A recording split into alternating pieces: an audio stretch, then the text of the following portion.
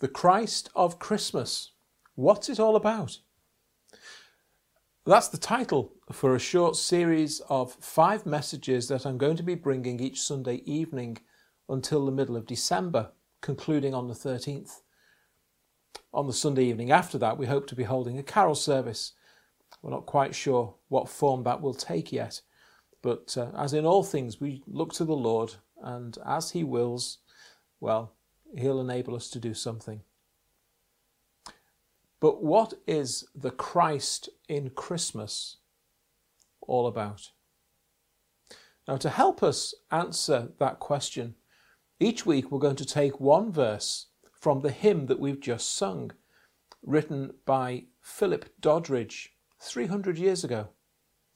Now, the age of the hymn doesn't matter, because unlike many things in this world, the truths upon which that hymn is based, and the truths that the hymn contains, are eternal and unchanging truths, because all of them are found in the Bible. So each Sunday we'll be using that hymn to introduce a particular theme or topic, and then having done that, we'll be turning to the Bible and to see that that really is what it teaches about the Lord Jesus Christ. So that hymn began with these words: "Hark, the glad sound, the Saviour comes, the Saviour promised long. Let every heart prepare a throne, and every voice a song." And the theme that so obviously comes out of that verse is this: the Christ of Christmas is the promised Saviour. We had a number of a reading earlier from 2 Timothy, and he talks there about something which was decided concerning the Lord Jesus Christ before time began. And as you read through the Gospels, the Gospel writers, you'll find, often quote verses of Scripture from the Old Testament, and they use this little phrase, "that it might be fulfilled." So they say something about the life of Christ, and then they say that it might be fulfilled, and they quote something from the Old Testament which is directly relevant to that thing concerning Christ.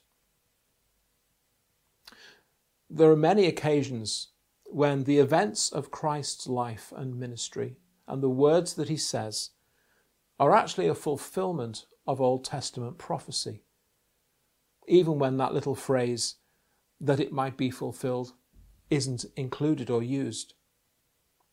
But if you're familiar with the Bible, you'll start to recognize where those quotes from the Old Testament are to be found and what it is they relate to. And what I want to show you this evening is 3 things. We're going to actually look at the promises, because Jesus is the promised Saviour. So what are the promises? Then we're going to consider him as the Saviour, and then we're going to think about the reason to rejoice. So first of all, the promises. Because the promises come in the form of prophecy in the Old Testament. The prophets were men appointed by God to be his spokesman in the world. They were drawn from the nation of Israel, which was a nation which God himself had established in the world, beginning with Abraham, or Abram as he is right at the start, in order that through them he might make himself known to the whole world eventually in a very particular and special way. And although the ministry of the prophets was, in their immediate context, addressing the people of Israel, it also had a much wider and far more a more far-reaching application, because Israel was a channel through which God would bring promised blessing and hope to the entire world. Think of the ripples extending outwards after you've thrown a pebble into the middle of a really flat, still pond of water. The pebble first lands as God declares to Satan in Genesis chapter 3 that a descendant of Eve would one day bruise his head. In other words, defeat and overthrow him. And from there, the ripples begin to move outwards. One of the next major ripples is when God makes a promise to Abram that from him will come a great nation through which all nations shall be blessed. And the promise is confirmed to Isaac and Jacob, his descendants, and the ripples move out a little further. A covenant is established with King David that one of his descendants will be a king who will reign forever over an eternal kingdom. And the ripples move out a little further. And in many of the Psalms there is much talk of salvation and redemption. And there are verses which clearly speak of Christ. And there are words which Christ will speak, even some when he's hanging on the cross. And out go the ripples of promise. And then after the reign of King David, and over a period of approximately 400 years or so, you have all the books of the prophets that you find in the second half of the Old Testament, as it's recorded in our Bible. And all kinds of details start to come out concerning this one who is being promised, this one about whom and around whom all of these promises are found. He's to be the Messiah, the Redeemer, the Saviour. All kinds of things are foretold and promised. And out move the ripples until there's the very last of those prophets who actually appears at the beginning of the New Testament, John the Baptist. Now, of course, he will begin his ministry like all the other prophets, speaking about one who is to come after him. But unlike the others, he has the privilege of being able to set his eyes upon and point his finger to the Lord Jesus Christ and say, there he is, the Lamb of God, who takes away the sin of the world. And finally, those ripples have reached the edge. Imagine for a moment that you're a police officer investigating a crime and you are trying to put together a body of evidence which is sufficient so that you can make a viable case to hand it over to the prosecution services and they will have sufficient to take the matter to court. How much evidence do you think you would need? What sort of evidence would you need in order that you were going to be able to convince a jury of somebody's guilt in a court of law? Things circumstantial or possibly merely a coincidence, they're not really going to stand up to much scrutiny, are they? They're not going to hold much water. That jury is going to need to see at least several strong indicators that put this person in that place at that time, with that motive, that opportunity, sufficient proof to actually demonstrate that they've committed a specific criminal act. So a fairly substantial body of evidence is usually going to be required. Well, what do we read about the promised Saviour in the Old Testament? Well, it's amazing actually, the number of things that are said. And if this promised Saviour is to come into the world, all of these things are going to have to be found in the life of this one man. Every single one of them.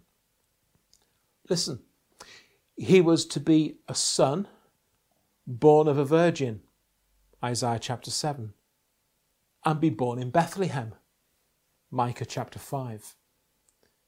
But also, he was to come up from Egypt, Hosea chapter 11.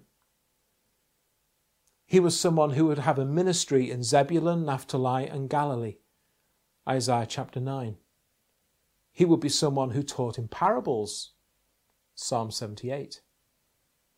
He would be betrayed by a friend for 30 pieces of silver, Psalm 41 and Zechariah chapter 11. He would be accused by false witnesses, Psalm 35. Yet he would remain silent before them, Isaiah chapter 53. He would be spat on and beaten, Isaiah chapter 50. He would be mocked and cruelly crucified, Psalm 22. And words that he would speak are quoted. He'd be crucified in the midst of criminals, Isaiah 53 again. On the cross he would be pierced, Zechariah chapter 12, but none of his bones would be broken, Psalm 34. And while this is all happening, someone at the foot of the cross will be gambling for his clothes, Psalm 22. He would be wounded, bruised, flogged, and led like a lamb to the slaughter. And this innocent man would be buried in a rich man's grave. But the grave would not hold him, and he would rise again and return to heaven. Psalms 16, 49 and 68.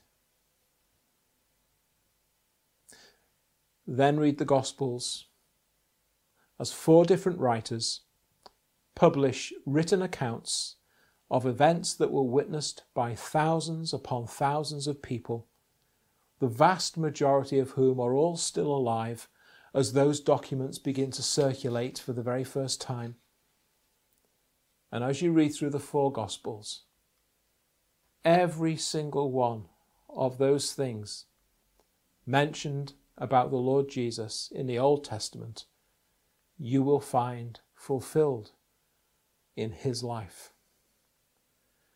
In his conception, in his birth, in his life, in his ministry, in his death, and in his resurrection, and in his ascension back to glory. To go back to our courtroom scenario, just how much more evidence do you want? He, and he alone, is the promised Saviour. There's never been another man who walked this earth who could have done what he did and fulfilled all of those items that are listed there in the Old Testament scriptures. But there's more than that, because the apostles likewise, under the direct inspiration of the Holy Spirit, would from time to time also quote from the Old Testament to declare that those particular scriptures were speaking of Christ. Peter states directly in the opening chapter of his first letter that the Old Testament prophets were speaking of the grace that would come through the Lord Jesus Christ. And the apostles also confirm for just how long those plans and purposes had all been in the heart of God. We read these things in In 2 Timothy, we read it before, and in Titus chapter 1 as well. Paul is writing, he says, share with me in the sufferings for the gospel according to the power of God. He's saved us and called us with a holy calling, not according to our works, but according to his own purpose and grace, which was given to us in Christ Jesus before time began, but has now been revealed by the appearing of our Saviour, Jesus Christ. The reason God was able to make all of those promises throughout the Old Testament scriptures is because everything about Christ had already been decided long before those scriptures were ever written.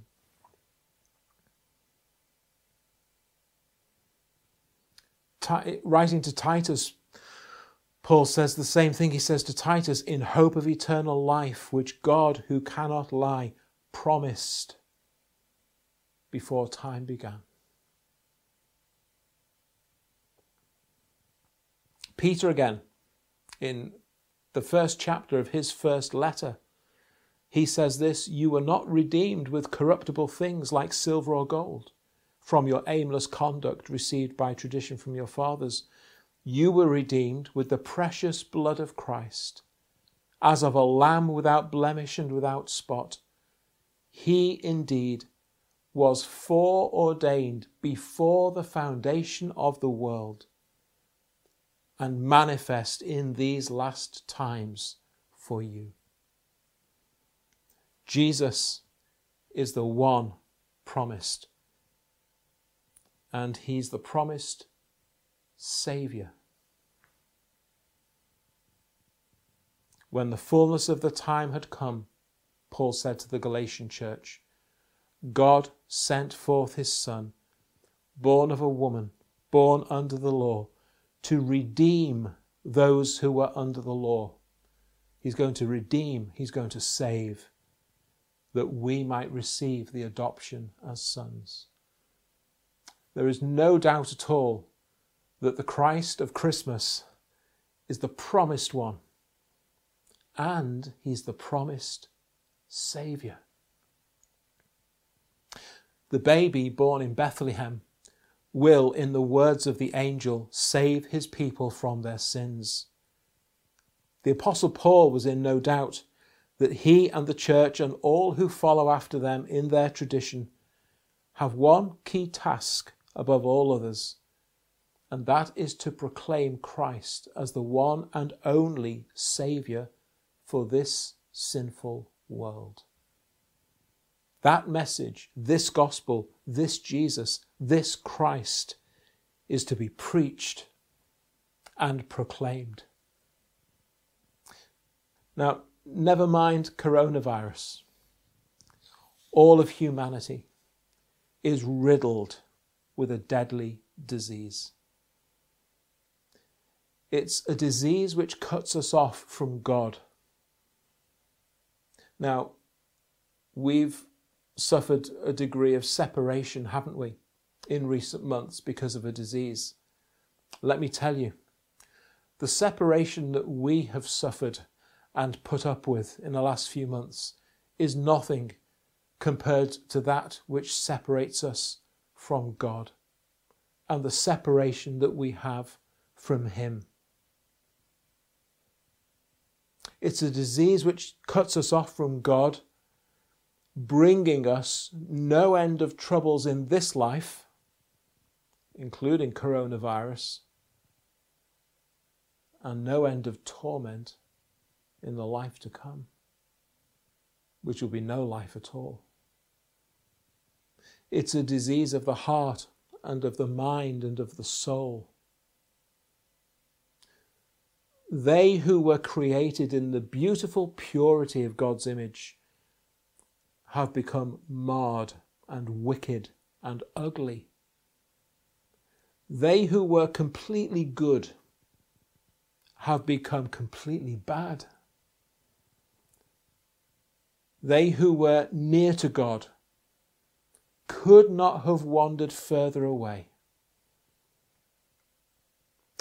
They who once were only ever concerned for the glory of God are now only concerned for the glory of themselves. They who once loved God now only love themselves. They who once walked God's way now walk their own way. They who once relied upon God's wisdom and truth rely upon their own. And we couldn't have made a bigger mess if we tried. Those who once lived in loving obedience to their Creator now live in a hateful disobedience. And who are they who I've just been talking about? It's every single one of us. All of us, since Adam, have been born like that in sin. And the wages of sin is death.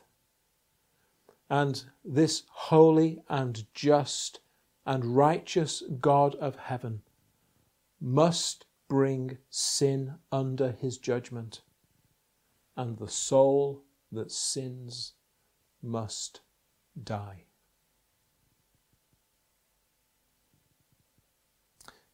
And there's another great promise in the Bible about a great day of reckoning that is coming.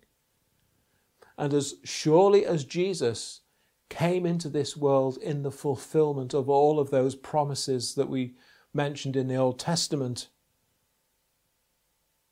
that day of judgment is just as sure to come. Now, it might be, when you hear these kinds of things being spoken about, that you think that God is very slack and uncaring in permitting all of the evil which exists in the world, the way that God allows corrupt people of every sort to get away with all kinds of wickedness. Well, his timetable might not be the one that you wished it was, but his judgment is coming. You might, on the other hand, be one of those who snub your nose at God, thinking that you've got away with all of your filthy, deceitful ways. But his judgment is coming. There is none righteous, and all will give an account to God. Listen to what the Bible says. Here's Paul writing to the Roman church. In the New Testament, in Romans chapter 2, "You're inexcusable, O man, whoever you are who judge, for in whatever you judge another, you condemn yourself, for you who judge practice the same things. But we know that the judgment of God is according to truth against those who practice such things. And do you think this, you who judge those practicing such things and doing the same, do you think you will escape the judgment of God? Do you despise the riches of his goodness, forbearance and long-suffering, not knowing that the goodness of God leads you to repentance? But in accordance with your hardness and your impenitent heart, you are treasuring up for yourself wrath, that's God's anger in action, in the day of wrath and revelation of the righteous judgment of God. He will render to each one according to their deeds. Eternal life to those who by patient continuance in doing good seek for glory, honour and immortality, but to those who are self-seeking, who do not obey the truth, but obey unrighteousness, what's coming towards them? Indignation, wrath, tribulation, anguish on every soul of man who does evil. And the whole Bible concludes with a revelation given by the Lord Jesus Christ to the Apostle John right towards the end of the whole Bible. In Revelation chapter 20, This is what John sees. I saw the dead, small and great, standing before God. John sees all of humanity, every man, woman and child who has ever walked this earth, who has ever been conceived in the womb. They're all there, standing before God on the day of judgment. And books were opened, because in heaven a record has been kept. And another book was opened, which is the book of life.